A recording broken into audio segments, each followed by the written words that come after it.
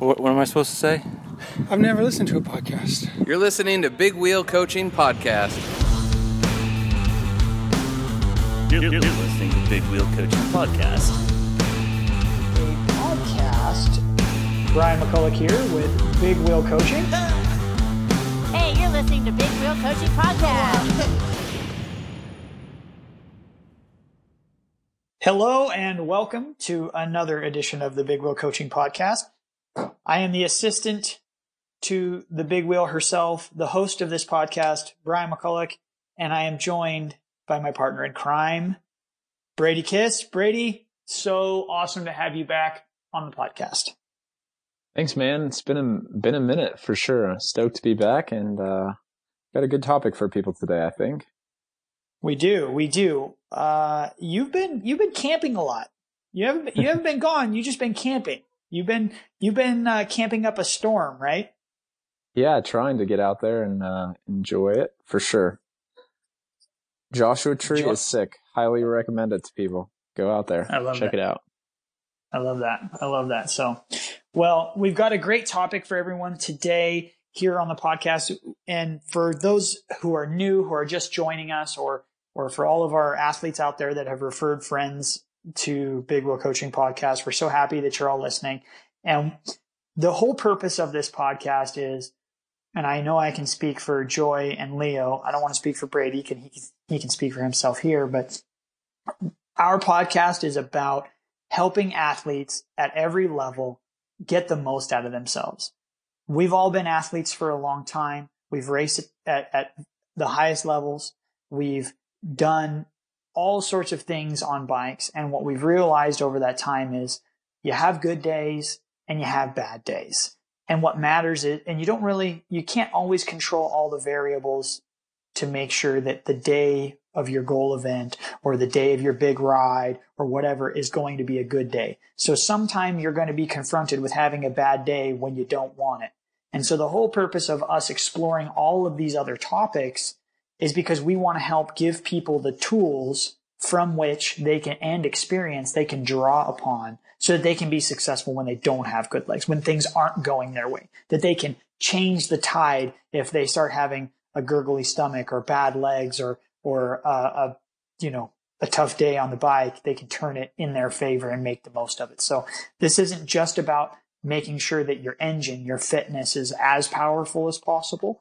This is about helping you ride your bike to the best of your abilities on that day. That's what our whole podcast is about. That's really what our coaching methodology is about, is we want to help people get the most out of themselves on that day. Something that we like to think of as like emptying the tank. Right, Brady? Yeah. I mean, like you said, things change and you can only control the controllables, but we'll try to help give you some info that will make more things controllable, or like you can, hopefully learn some things and take little tips away and help use it in your racing or training or whatever and make it go a little bit better.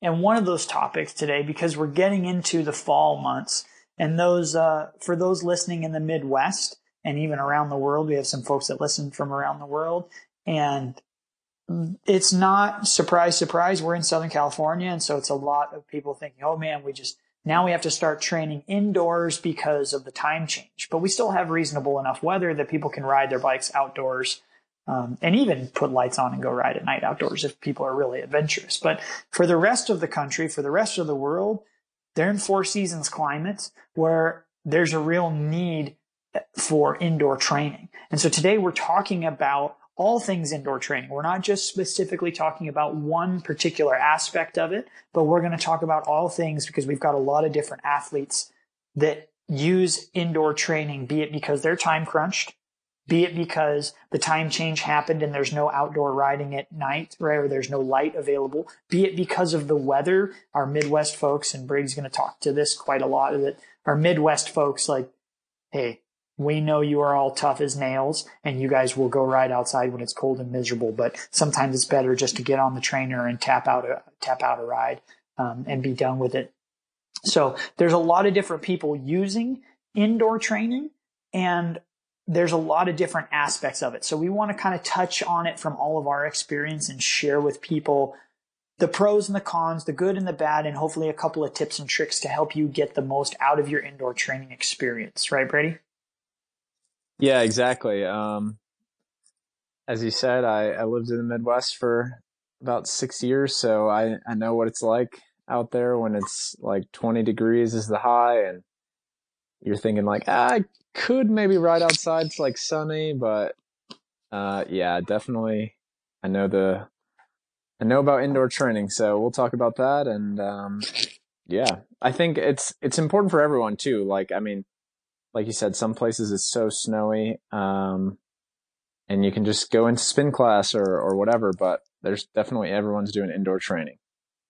Absolutely. What are some of the positives? Let's go through that down. Like, what are some of the positives to going indoor training? Yeah, so I mean, number one is like you're fully in control of what you do basically. Like you don't have to worry about traffic, stop signs, wind, potholes, whatever, like driver texting on next to you. So like if you're doing really specific work, it's really easy to just get on the trainer and nail it down. Like you're not having really any outside environmental distractions or anything like that. So I'd say that's one really positive. Like, if you have to do a certain power, there shouldn't be anything besides you stopping you from hitting that certain power, basically. I would say another thing, it's like super repeatable. I know when we talk about doing like testing and like, I mean, this is maybe not what we really do, but all like lab tests, like VO2 max tests, all that stuff is done indoors on a trainer because it's repeatable, right? So you can basically have the same environment, same equipment, same time, whatever. And having repeatability like really narrows down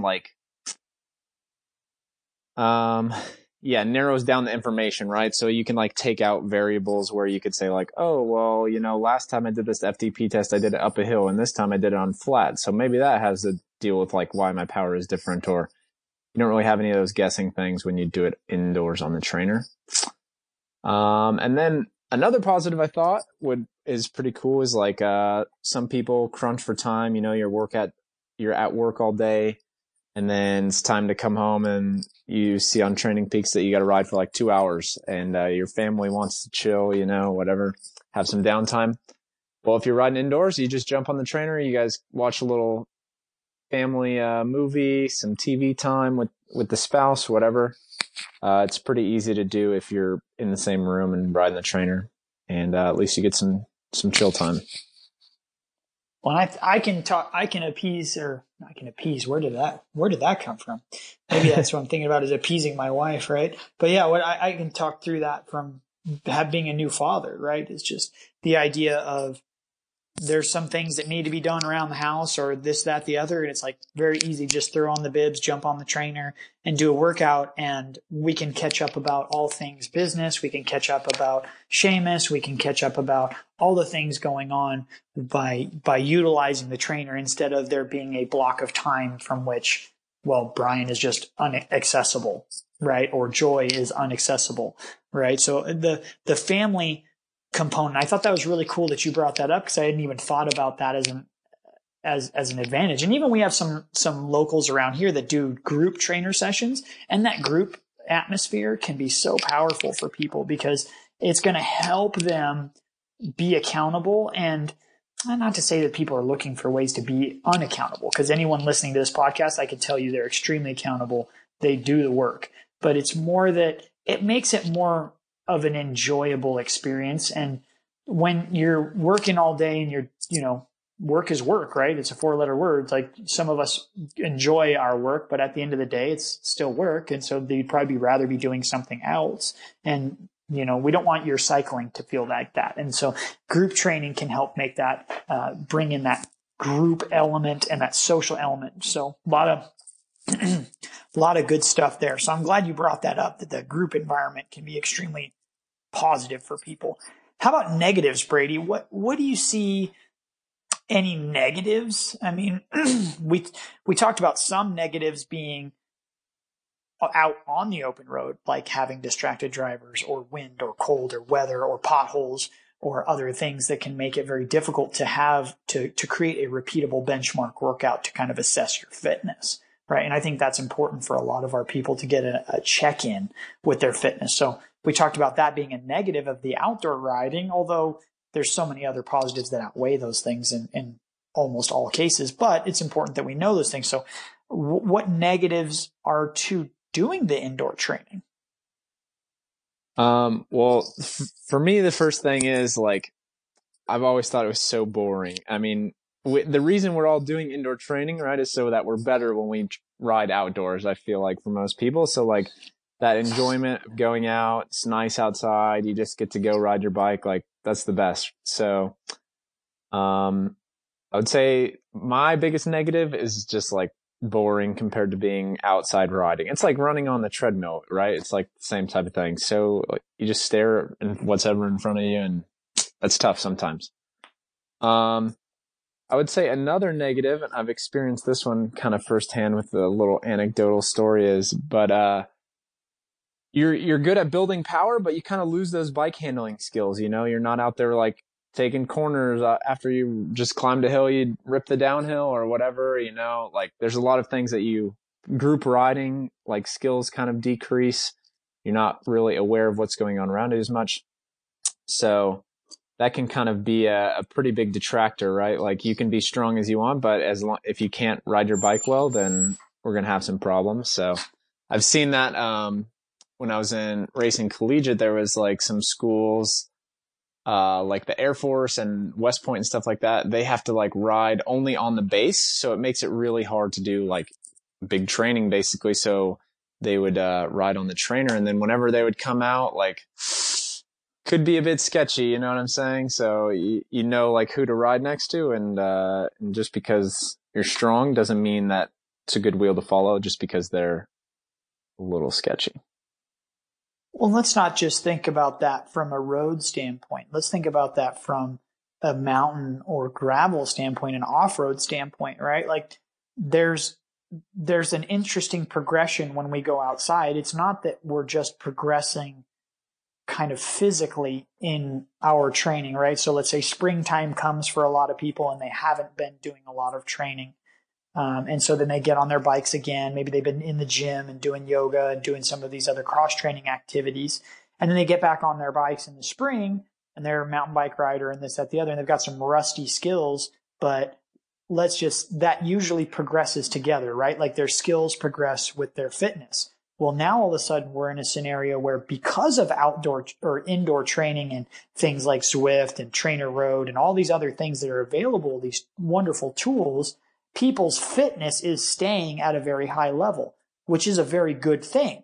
But we have to remember that there's more than just the fitness element to being a good bike rider. So when people come out and they start riding the trails again, be it because they were covered with snow or whatever, you get back out on the trails and you are now driving a sports car, whereas last year you maybe weren't driving a sports car because you weren't training indoors. Now all of a sudden it's like, oh, wait a second, you can get yourself into some trouble.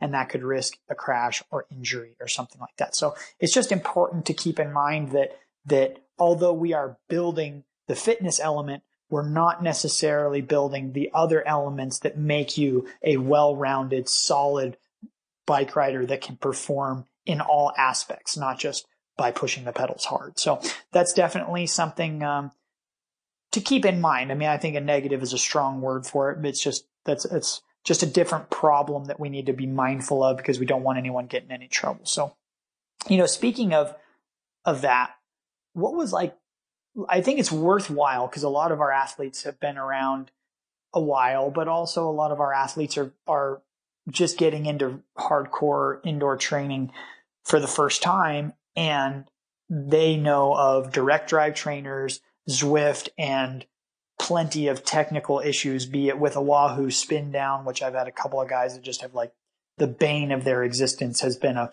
5 a.m. workout with a Wahoo spin down that just won't work. And, you know, they're all geared up and ready to go at 5 a.m. and trying to knock out a 1 hour workout. And it just doesn't work out. So what was old school indoor training like? I think that's fun to kind of just share with everybody because it's quite a bit different experience, Brady. What was that like?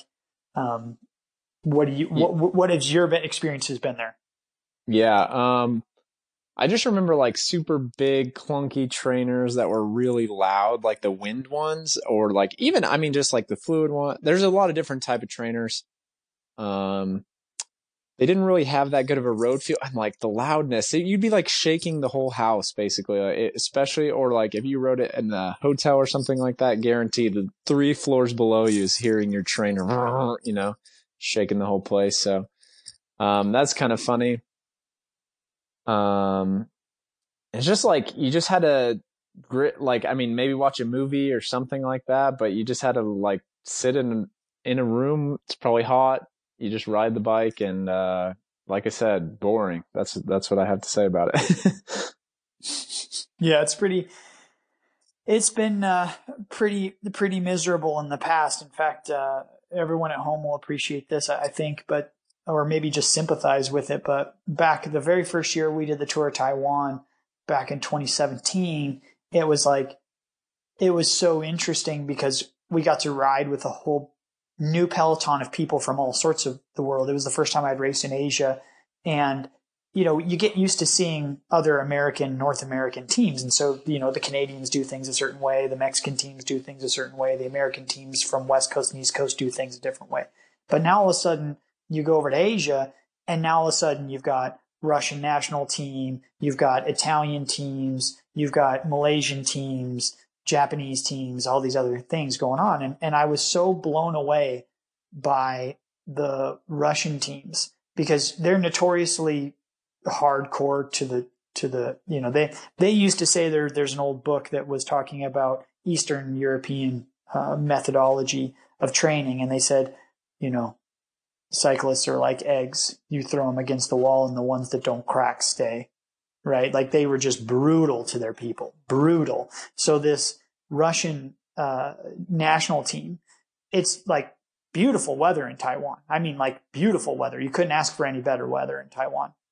And it's real nice. You're riding in March with, you know, just bib and jersey and sunscreen. And we would finish the race, which was a very, very hard race. And it was kind of got to be a joke because every day the Russian national team was like team time trialing out the back. Like they were out the back, Brady, out the back. And they would just be like surfing their team car the whole way in because they were just so out the back, right? And then they would come in and we would be waiting for transfer, which means we're waiting for buses to roll around to pick us up and take us to the next hotel, right? And the Russians would have rollers and trainers set up facing a wall.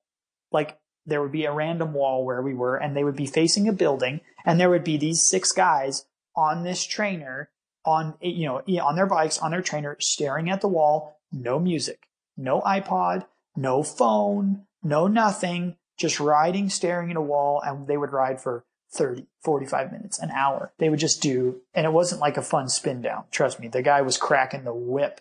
That coach, he was cracking the whip on these guys. But anyway, that's what I think of when I think of like old school indoor training. I just remember like, you know, having an old loud trainer in the garage, staring at a poster or something like that, and trying to maintain being fired up for the next season. So yeah, old school training is not what. New school is much better, I guess. Yeah, I think so. So I guess then we got to ask ourselves, is the investment worth it, right? And so I mean, I'm going to say yes, much better than the old scenario for sure. So what kind of first step in setting up your pain cave? I want to think about. We wanted to bring this up, and Brady and I talked a lot with everyone amongst ourselves before coming on with everyone, and what we talked about was how to set up a pain cave properly, because it was old school where these things were really loud. So they had to be in the corner of the garage or out of the way because you couldn't do it, right? Like we live in a house that has a raised floor. And so when we would ride, it was exactly like Brady said, like it would vibrate the floor. And so the whole house was in. So now there's no way I could do that with baby Seamus around. Like he already doesn't sleep. There's no way he would sleep now. So like when I think of setting up a pain cave now, I think you've got to make it easy, inviting, enticing for people, for you as an athlete, and even maybe incorporate it into the family area so that you can do it amongst your family and be be there. I mean, what are your thoughts, Brady? How do you set up the pain cave? Yeah, I mean, another, like, I guess this kind of goes with positives, but goes along with this too. It's like, it's pretty nice if, let's say you have to go to work early in the morning or something like that. Like, you can roll out of bed, grab some quick food, grab your cup of coffee. You don't have to layer up with a bunch of arm warmers, leg warmers, base layers, vest, jacket, whatever. You could just throw on some bibs, get on the trainer, and do your thing. So, like, making it easy to get on and near things that are convenient to you. Yeah, that makes it like just so much easier to want to get your workout done, and rather than like waking up, checking the temperature, getting all dressed up, going out there, maybe with lights on. So just make it, like you said, make it easy, comfortable, and so like do it so you want to get on the trainer, not like dreading the trainer, you know? Well, we used to old school, and some people probably still do this now, is it's like, you know, your trainer was over in a corner because you wanted to try and keep it set up, right? So you just kind of keep it set up, and so you could just jump on it and go. But it was always kind of like out of the way, right? Like whether it was in the garage and it was kind of cold and dingy, or maybe it's I had an athlete once who was doing it in his uninsulated basement in New England, and so he would get up in the morning, and it was like, you know, he'd get up at 5 a.m. to do a workout, and it was like, you know, 36 or 38 degrees in the basement.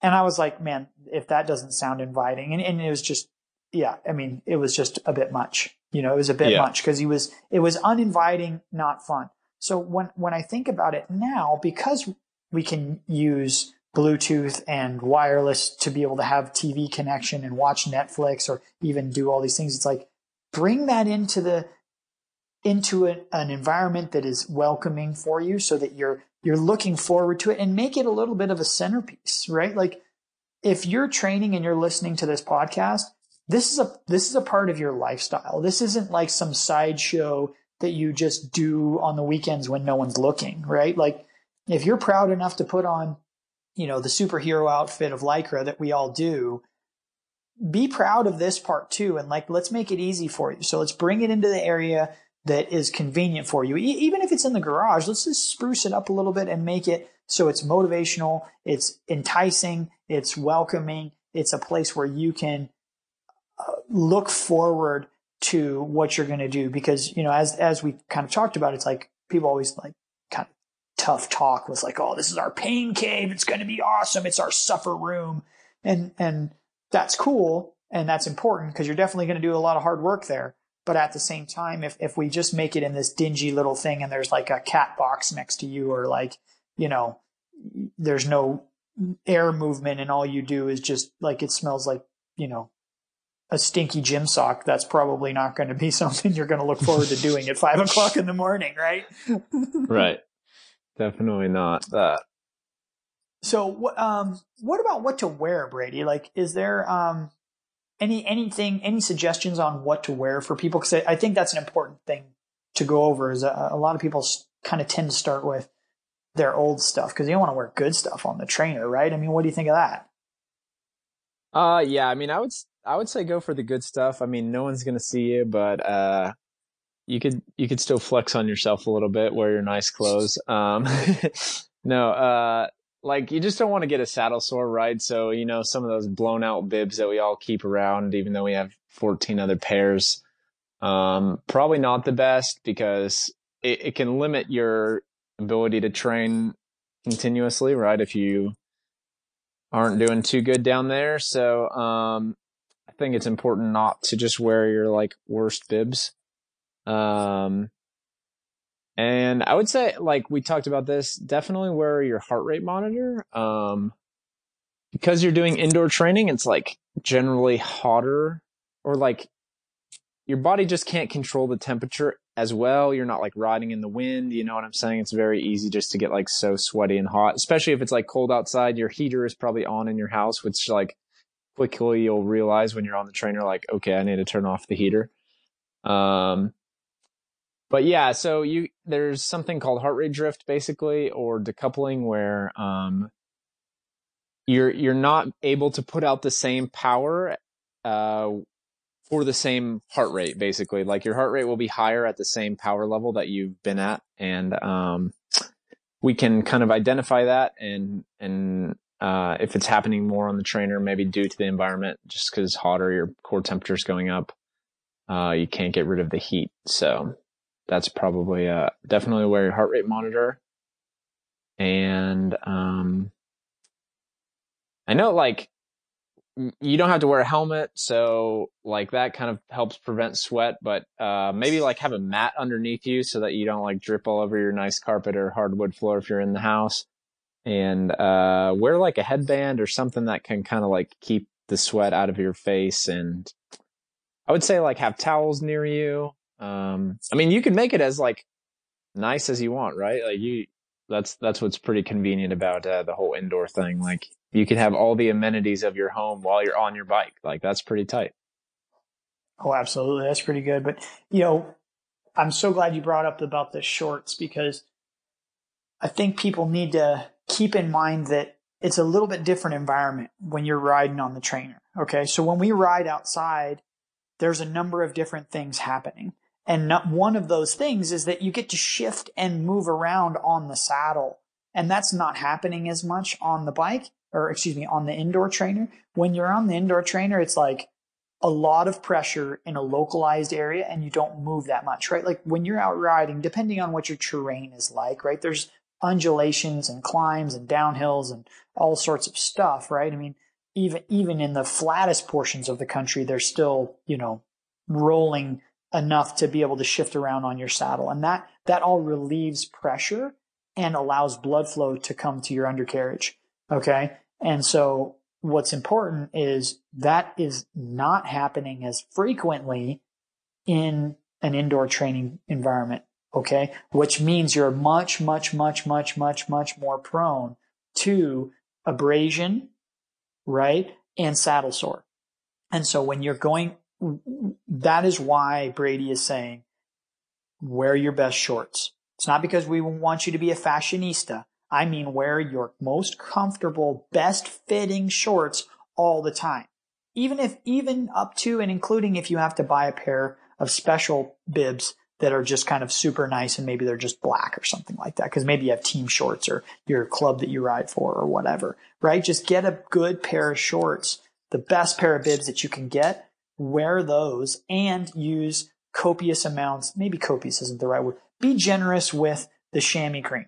Okay. If you're not currently wearing chamois cream and you say, well, I never use it when I ride outdoors, indoors, you're probably going to want to ride with it because there's just, again, that extreme pressure and push, especially if you're doing sustained, steady state efforts on the trainer. Man, that can make such a big difference. Chamois butter. I mean, I've used chamois butter just forever and ever and ever. And it's specifically the chamois butter brand. And I love that stuff. So it's like, just get it, use it, be done with it, have the peace of mind that you're doing it. So that's, in my mind, that is the one thing when we think about what to wear. Yes, I'd like you to wear your heart rate monitor because it's going to help us collect better data. It's going to help us illustrate some important training concepts that are going to translate to outdoors and help build your fitness. Would it be great to have a headband and not have sweat in your eyes? Of course. Do you not want stinky carpet under you? Yes, put a towel under you. But legitimately, the thing that will bring your training and your momentum to a halt faster than anything is saddle discomfort. So just wear your best bibs, wear the chamois butter, be done with it. And then as soon as you're off that bike, please get yourself cleaned up, get yourself taken care of. If you have to, address any abrasions or anything there, please do, because that's going to impact future training and ultimately future fitness. So I think that's really, really important for people to think about when they're training indoors. As for training time of day, I think this is something we've got to discuss, Brady. Training in the morning. We know a bunch of our athletes, you listening at home, 100%. Like, I know guys that are getting up at 4 o'clock in the morning and on the trainer by 4:15, 4:20. I mean, they are literally just roll out of bed, right into some bibs and shoes and getting after it. Okay. There's no lack of information surrounding us. It's like, oh, fasted training, do fasted training. Breakfast before early morning training, Brady? What do you say?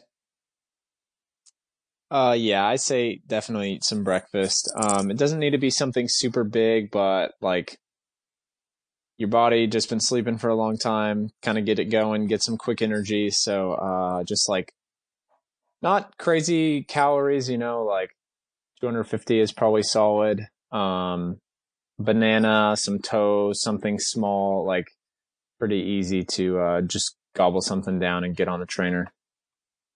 Yeah, I think something that's easy to digest, right? But also has some sustenance with it. And why are we saying carbohydrates? We're saying carbohydrates because overnight, your muscle glycogen stores have been depleted because, of course, it's the longest period of time where you go without eating.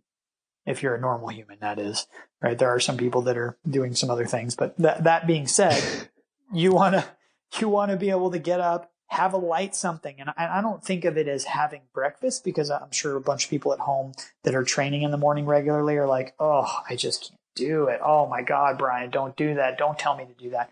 I'm not telling you to eat breakfast. I'm not saying go to Denny's and have a grand slam. What I'm saying is have a bit of toast, have, maybe even, there's a Cliff Bar that you like or a bonk breaker or something like that. Like that's fine. That's fine. Just have something in your stomach that's easy to digest, that isn't going to be a brick or a bomb there. But also, I don't want everyone to hear, well, geez, if Brian's saying something easy to digest, maybe I'll just bust out a goo. I'll just start my morning with a goo, right? That sounds like nutritious and lovely, right? Let's start the morning out with a goo, right?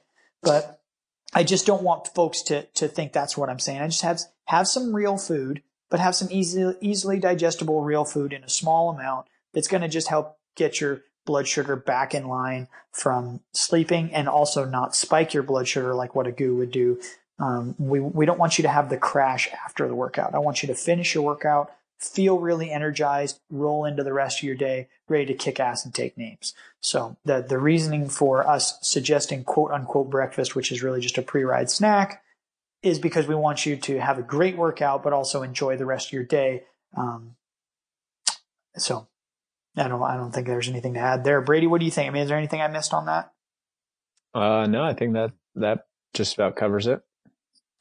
How about the opposite side of it though, Brady? Late night training, right? We know that there's also, Joy specifically, she's a night owl. She'd stay up all night if we let her, right? Like there's people that are, again, I have athletes that we're coaching and it's like, I see their Training Peaks stuff come across and at 8:30 at night, they're starting a 75-minute trainer workout, right? How is the training going to impact their sleep, right? Let's think about the other side of it. What's that like? How can they prepare for that and work through that? Yeah, so I think that just like kind of, it's very stimulating when you work out. Like obviously you're going to be tired if you do a hard workout, but your brain just kind of gets going, I would say. And, so a lot of people, find it hard to like go to sleep after they've done some exercise. What I would say is then like, if you know this is going to limit your ability to fall asleep easily or whatever, then you really have to be, careful about the other things that are going to be limiting sleep. So like if you just get off the trainer late at night, whatever, then you like sit down at the computer and you're on the computer for 30 minutes, or you lay down in bed and you're on your phone for an hour or whatever. Those things are also going to be like keeping you up, or like maybe you had a caffeine gel or a coffee late in the afternoon. Stuff like that you got to be like super mindful of, because if you already have one thing working against you, you want to try to limit those other things. So what I would say is like, get off the trainer, brush your teeth real quick, do some meditation for 5-10 minutes, do some yoga, do some stretching. Something like that can be a lot more calming and get you ready for bed and like kind of get that energy level going down and in the right direction to go to sleep at a reasonable time. And on top of that, there's some products that might help with that. One of years ago, we had a sponsor that was called Infinite Nutrition, and they do some good stuff. They have this product called Nocturne, which was just protein with a little bit of melatonin infused in it, right? And like another great product is, I think it's called Recover from GQ6. They had, it's like magnesium plus a little bit of melatonin in it. And both those things like help the body start that process of getting ready for bed.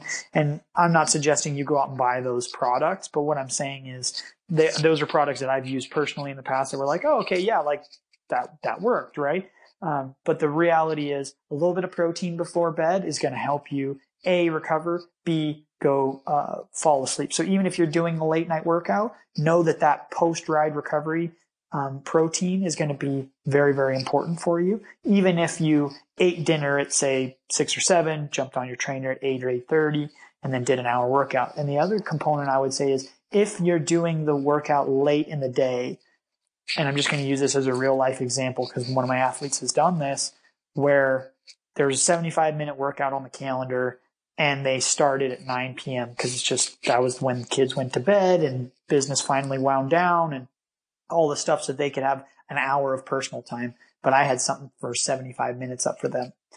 In that case, I want the athlete to do 45 minutes or 60 minutes of riding, and then that delta of 15 minutes to be devoted to some yoga, stretching, meditation, something to calm the body back down and get being prepared for sleep and then ultimately rejuvenation for the next day. So don't always hold yourself to the highest standards where it's like, well, Coach Brady told me I have to do an hour and a half workout because, I've got a big ride coming up straight away and right out of winter and I've got to do this workout. No. If you're starting a workout at 9:00 at night, less is more in time and also intensity. Okay. Because if you get compromised, terrible sleep, go back and listen to some of the podcasts that Brady and I have done about sleep. And that is we don't want to set one successful workout is not worth compromising the next 4. Okay. So when I'm telling you folks this at home, like I'm not saying this because I don't think you can. I know you can crush 75-minute workout at 9:00 at night. I have zero reservation about saying that.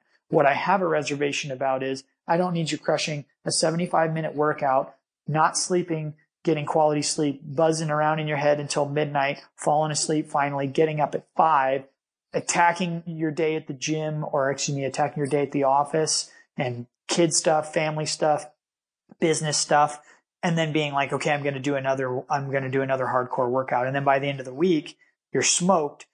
And then on the weekend, somehow you think you're going to get up early and bust out a 3-hour outdoor workout or whatever it is, right? So I'm not saying shorten your workout because I don't believe you can do it. I'm saying shorten your workout because one great workout is not worth compromising the next 4. Cool with you, Brady? Yeah, definitely 10-4 on that one. How about Zwift racing, Brady? I mean, we've really talked quite a long time about indoor training without bringing up virtual training like Zwift and Trainer Road and Sufferfest and Ruby and stuff like that. And I think it's important. Obviously, you can't do any really talking about indoor training these days without bringing those platforms up. But I think a lot of people, I'm going to say at least 80% of the people that I coach that are doing indoor training are doing Zwift specifically. So we've got to talk about the group rides and races and the pros and cons to those. And for everyone listening at home, I think it's important that you really take special note of this section because we're going to ask you to think critically about why we're going to do these workouts and what the indoor trainer can do for you and what group training may not be doing for you, right? So, Brady, what are your thoughts on indoor group rides, races? Is it like, are those intervals by osmosis like we think of outdoor group rides? Or is it, gray area training? What are your thoughts there? Yeah, well, so I'll start off by saying I've never done a Zwift race, but from what I understand is like, they are insane. People are like ripping, and I don't know like how Zwift works. Like, I feel like some people put the wrong weight in, and so like it makes it even harder on you if you did put the right weight in or whatever. But anyways, regardless of all that, it's super hard. So I think like there is value in going super hard, right? Like we all love to go do our local group rides or those really hard interval workouts. Like it's part of the training that we need to do is that high intensity effort. And so I think that there is definitely value in doing the Zwift races. I think like where it's important to be careful is not to try to do them all the time, right? So like, if you're going to ride hard, like you got to know that your body needs to recover from that. And you're not going to like expect the next day to go do another Zwift race or even 2 days later. Like doing 3 or 4 days of really high intensity is not what you're looking for most people. And especially during this time of the year, most people are not looking for, or like, it's not going to be the most beneficial for them to be like ripping for an hour, 4 days a week, basically. So I would say that you like do it, maybe once a week or like with moderation. But it's kind of important to like use Zwift as a tool, but not let it control what you're going to do. Like still go into the ride that you're going to do with a plan, like, okay, I'm going to ride endurance for 2 hours or hour or whatever. Like, I know the wattage is right there in the left-hand corner and it's big. So you could watch yourself and if you're going to go too hard or not. So, yeah, I guess that's what I would say about it. Oh, right on. Right on. That's the thing that I think about with this is I have a love-hate relationship with this because the Zwift, and in all fairness, like I've coached one of the guys that worked at Zwift on the marketing team and was just a great man. He worked, and he got a lot out of Zwift, right? They're doing great stuff over there. Okay. But one of the things from a coaching piece and something that we talked about at the Training Peaks Endurance Coaching Summit was that when we're just racing all the time and we're doing kind of unstructured work, the challenge is it becomes much more difficult to track your progress, number one, which you might say, well, who cares? I'm still making progress, right? Well, the difference becomes we're now putting the destiny of our fitness into someone else's hands. And that someone doesn't necessarily have our best interest at heart. And in most cases, that's not even a consideration. So when we think of, I'll give you a couple of examples. When I think of someone who's training for criterium racing in the spring, right? They're going to need a very different kind of a workout to prepare whatever their weaknesses are and address those weaknesses. And those are not always addressed in these group rides and races. So that's why the structured work is really, really useful. And so doing the structured workout option for folks is intended to help them devote time to developing a very specific energy system. And developing that specific energy system is something that's going to directly translate to their goals. Okay. And again, I'm not trying to say that these races are not good for you. I'm not saying that they're bad for you. I'm merely saying that there is such thing as too much of a good thing. So I think as I've been reviewing those files and you see riders doing a 0.9 intensity factor or higher for 50 minutes at a time, that's a really, really intense workout, and they may not be able to reproduce that by themselves. So that's in the pro category. Hey, that's a very good thing. I want them to be able to do that. But now all of a sudden, if it's like, hey, I had fun doing this, and now I want to do this 2, 3, 4 days a week. Well, for example, if you're going to do a 60-minute criterium and you're going to do a 0.9 IF, that's something you do on Saturday and Sunday. And in some cases, you do a similar, not nearly as intense workout on a Tuesday or Thursday as part of a group ride session, right? So you're doing 2 of those workouts, not both of them are maximal, one of them being maximal every week. Well, it's very easy now with Zwift because it's a worldwide phenomenon. You can be doing that 3 times a week. You can do that 4 times a week. You know what? You could just be like, hey, I don't even need a coach. I'm just going to do those 4 times a week and I'll be fit, right? Right? And that's something where obviously people listening to this podcast they understand and appreciate the need to address specific weaknesses, to address specific energy systems. And they appreciate having the feedback and expert advice to be able to say, hey, this is what I can do to get better and get closer at my goals, right? But my point is still worth bringing up that we live in the real world. We want you to have fun having virtual training like Zwift is very important and can be a ton of fun. What I don't want it to be is the sole source of your fitness. Okay. And so one thing that we're exploring is like there's some other platforms or even within Zwift where it's like maybe we can lead something and do our own group ride, right? In which we do something that is more in line with what's going to serve our athletes instead of just saying, hey, here's the course, everyone go race it out. And, wink, wink, nudge, nudge. We know there's probably a couple of people here that did some fudging of numbers to make their watts per kilo to be more favorable and advantageous for them so they can kind of be the hammer instead of the nail, right? And so I think that's important for everyone to understand that I want you to hit targets that you're going to hit and feel good about. And sometimes being the nail all the time is just, that doesn't lead to long-term success. So Zwift is an awesome thing. We certainly like it. I certainly promote it. Maybe promote is a strong word, but am a proponent for it. But I just want everyone to have their cake and eat it too, and not just rely on that. Is that fair, Brady, or did I go on too long about that? No, I think that's solid. No, for sure. Okay.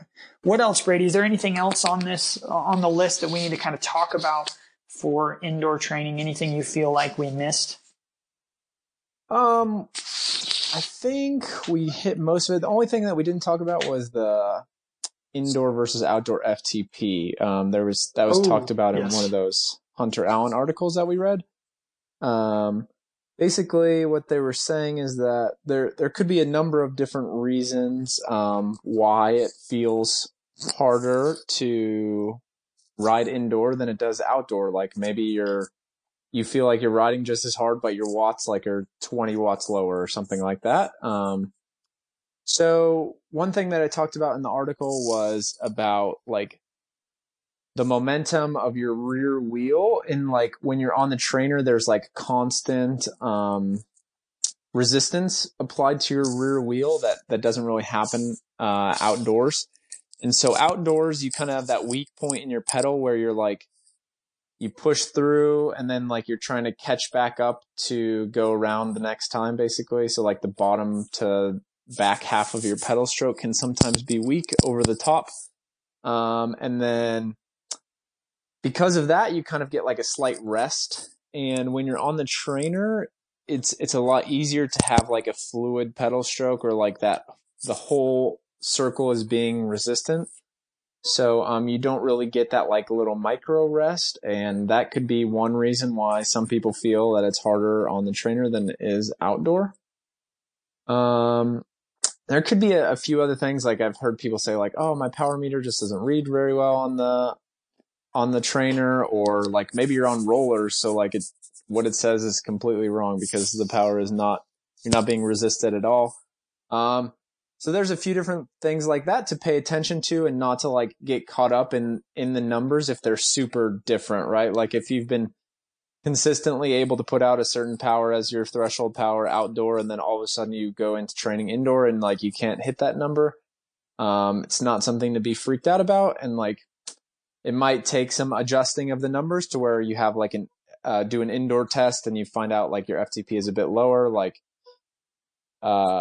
it said in the article, if it was like 10 watts or less, then just go with it. But if it's 10 watts more, or 11 or more, I would say, then you should have like both an indoor and outdoor FTP. Agreed, brother. Agreed. Yeah. That's something it's important for people to understand. I think we've all got YouTube and we've probably seen this stuff. Maybe I'm the only one that saw this, but I want people to think of like riding the trainer is like this.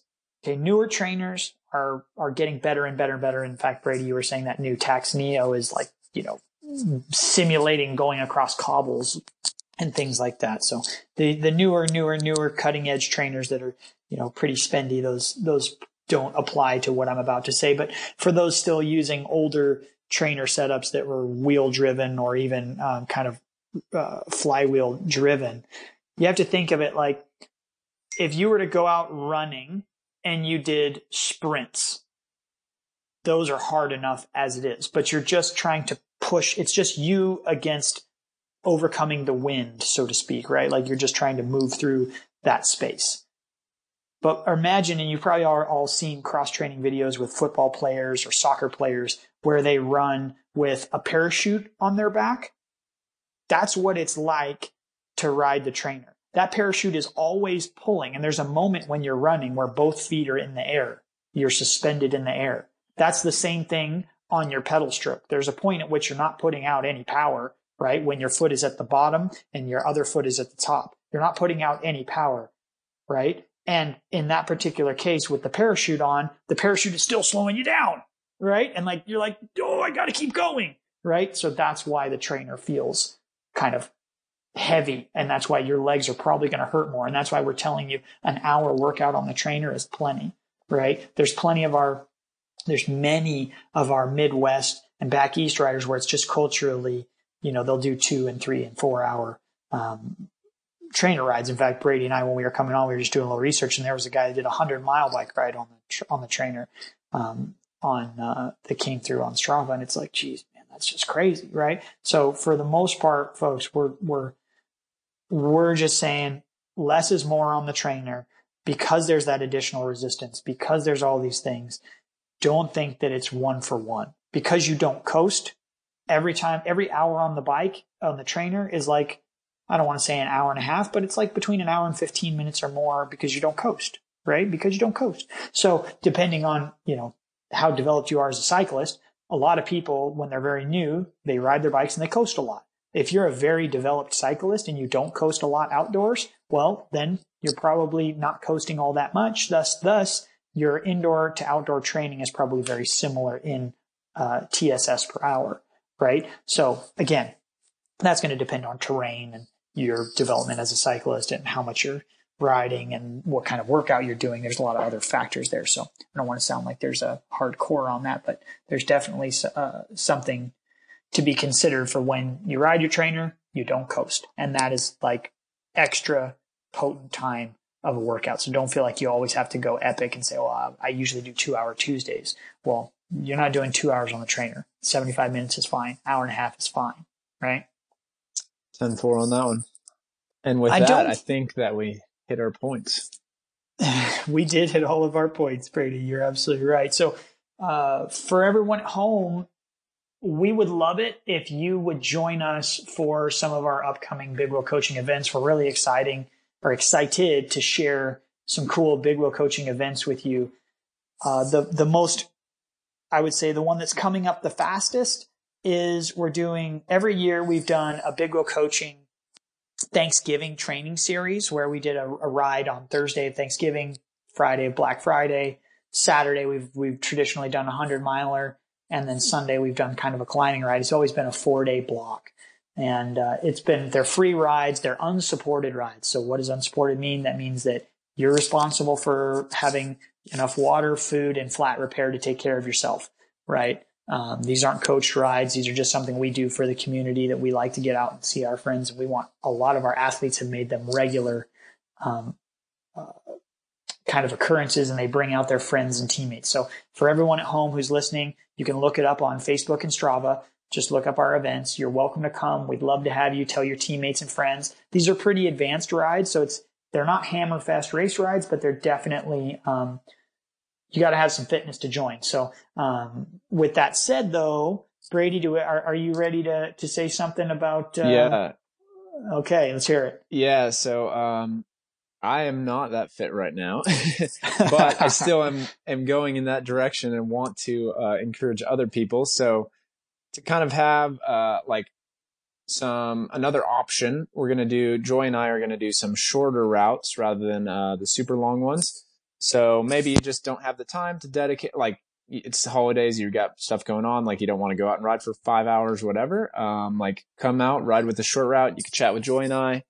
We're definitely going to have a decent group of folks rolling around, and we're probably shooting for 2.5 or 3 hours rather than 4+. So that'll still be tons of fun, and we're looking forward to having some folks ride with us, and should be sick.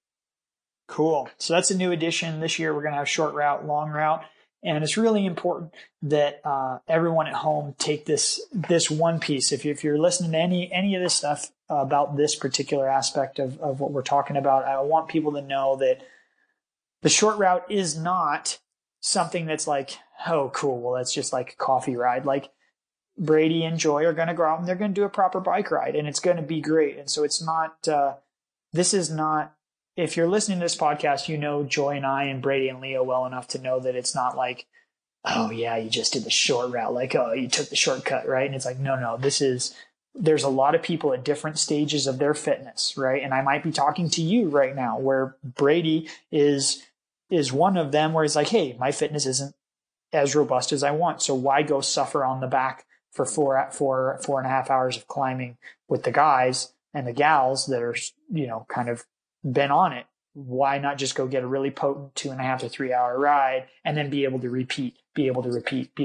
So if you're at home and you're listening, you're thinking, man, I want to come and join everybody, but like, that's a big ride for me. Take the short route option, because we would rather, remember earlier we said, don't compromise, don't get one great workout to compromise the next 4. It's not worth it. So we're folding that concept into the Thanksgiving training rides as well, so that you can go out and join us for multiple days and not just have to do something epic and then be stuck on the couch the rest of the weekend. So keep that in mind. So again, check those out. Something I wanted to ask you, Brady, is like, I know you and I have always talked about this. Like we've done some Wounded Warrior Project fundraisers in the past, and we've always wanted to do another kind of fundraiser type ride. And we were thinking about maybe doing that, as like doing all donations for these free rides to be to a cause or something like that. Maybe we'll see. We'll work on that. Maybe in the next podcast we'll release that. What do you think? Yeah, that sounds cool. Definitely, we'll talk about it. Yeah. Okay. The next event that we really want you to come join us at is the Big Wheel Coaching Criterium Race Tactics Experience at CBR, California Bicycle Racing, on Sunday, December 8th. This is a really special opportunity for all Category 4 racers. So if you're in Southern California, even if you're in Northern California, there's no upgrade races. Okay. And these are specifically, there's going to be 2 races on that day, both of which, pay attention here, you're going to get experience upgrade points, 2 experience upgrade points by joining Big Wheel Coaching that day at CBR. This is literally, I have not even put this out on social media yet. This is going to happen. So you guys are the first to know that you're going to get 2 experience points for this. I just talked with Chris Jennings of the SCNCA, and he already said, hey, Brian, if you fold X, Y, and Z into your curriculum, he's like, I'll make sure that all your guys attending get upgrade points. So this is a big deal. We're going to teach you some racecraft. We're going to talk about race skills, and we want to help you have a great season in 2020. And the best way to do that is to scrimmage. The best way to do that is through preseason racing, so that you know where your fitness stands, what your strengths are, so that you can continue to reinforce your strengths, and more importantly, what weaknesses you have, so that now, before the season starts, you can start addressing those weaknesses. So if you have ever thought about learning more about team tactics, learning more about advanced race tactics, if you want to know how to have a great 2020, and in the process you want to be treated like a pro for a day, you want to come to the Big Wheel Coaching Crit Tactics Race Experience with CBR on December 8th. So check out bikereg.com. There's a component there for you. You can do that and get signed up. It's really easy. Jeff Prinz over at CBR is just a wonderful man. We're going to get him on the podcast as well. So we'll have that. Please come join us. If you have questions, hit us up on that. Sign up on Bike Reg there. And then again, kind of keeping in the theme of releasing some things that have yet to be released. Brady, you wanna talk about Camp Big Wheel? Ooh, I get the exciting tight. Yeah, Camp Big Wheel. It's going to be in February 20 through the 23rd. We're going to be out there in Palm Springs. The weather's going to be nice. And what what we're planning on doing is we're going to have 4 days of riding, big rides. So we're doing big miles, kind of getting ready for the season. We're going to talk about some off the bike prep work that you can do, stretching, strength training, taking care of your bike, taking care of your body. Lots of one-on-one coach time. Joy, Brian, Leo, and I will all be out there. We're going to do some cool dinners where kind of like family style. Everyone's chilling around. We get to chat, just see how everyone, like, talk about whatever you guys want. We're going to do one super big ride. Lots of folks getting together, some ride support. It's going to be sick, basically. Yeah. So we are so excited about this, everyone. This is a long time coming. We've been wanting to put this camp together, and it's been on the docket for a long time, and now is the time to do it. So 2020, please save the date. Pay attention to our social media channels, because it's going to come out, and this is going to be a really affordable camp. Okay. The reason we're calling it, or the reason why it is Camp Big Wheel, is we do things a little bit different.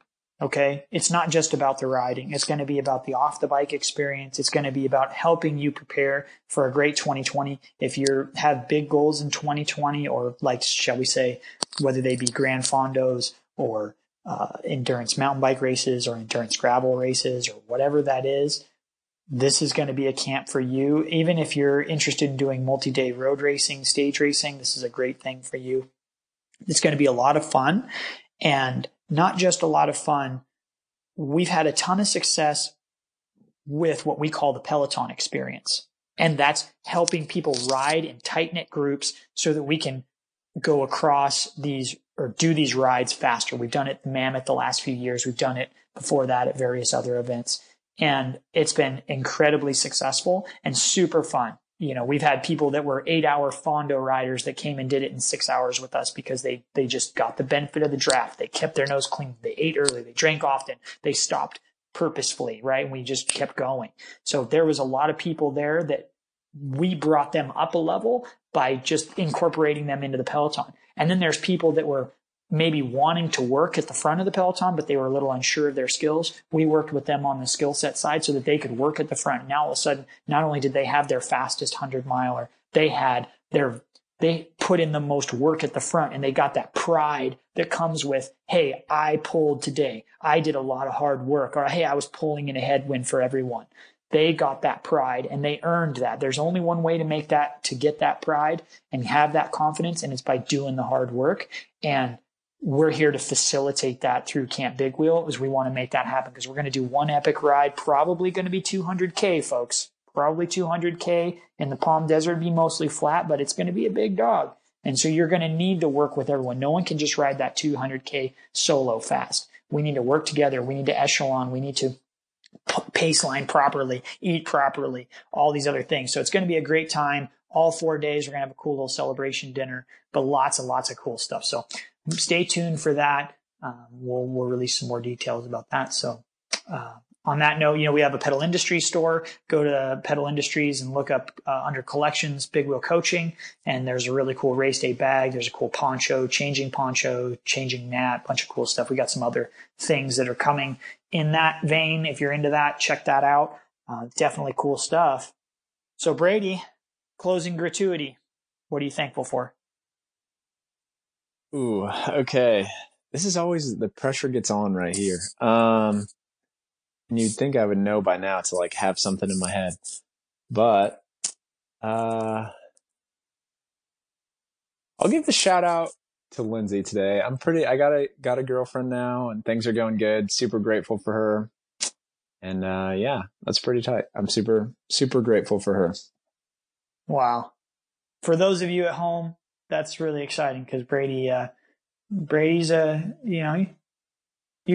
you're always very private about these things. So the fact that you're saying that shout out, that's really, man, she's a special girl. I got a chance to meet her, and she's lovely. She's lovely. So, I have to tell you, I'm very thankful for being introduced and having friends that introduce me to new concepts and things that I need to learn. So like we kind of talked about last week in our podcast, we had the strength training thing, and I've been doing the strength training, and it takes a lot these days for me to incorporate some changes, because we just have Seamus and Joy and business and busy lives and all this stuff going on, and changing things up is harder than you might think. So when you at home are listening, I don't throw around you changing things up with these indoor workouts or strength training or adding yoga or meditation or stretching or any of these things. I don't throw these things out there because I think they're easy. I throw these things out there because they're worth you investing the time in and getting uncomfortable with. And so I'm really thankful for friends that do that, because a couple of people have said, hey, you need to do the strength training.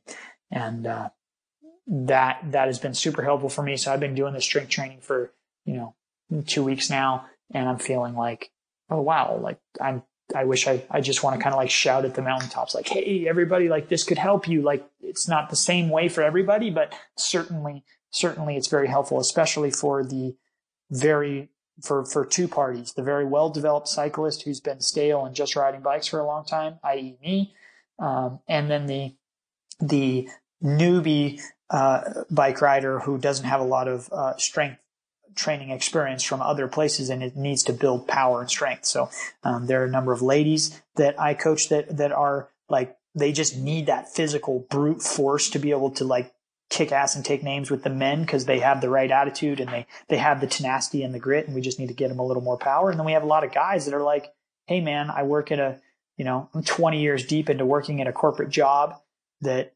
I sit behind a desk all day. I just don't have any power. And like, it's helping them be able to keep up with their buddies, which is just as important. So it's definitely, it's something very useful. And I'm thankful that other people have introduced me to that concept and helped me see that it's something that can help all of our athletes. So for you at home, know that through this podcast, we just want to bring you guys great stuff that can help you get better. And, we're not just trying to take up your day by wasting it with an hour. We want to do stuff that really helps you and help you understand it at an organic level, not just talk to you from a science pedestal, right? We want to talk to you as person to person, because we can go ride bikes together. I'm only a phone call away from my athletes, and I know Brady is too. So it's Coach Joy and Leo. So if you guys need anything from us, you please let us know. Thank you so much for listening.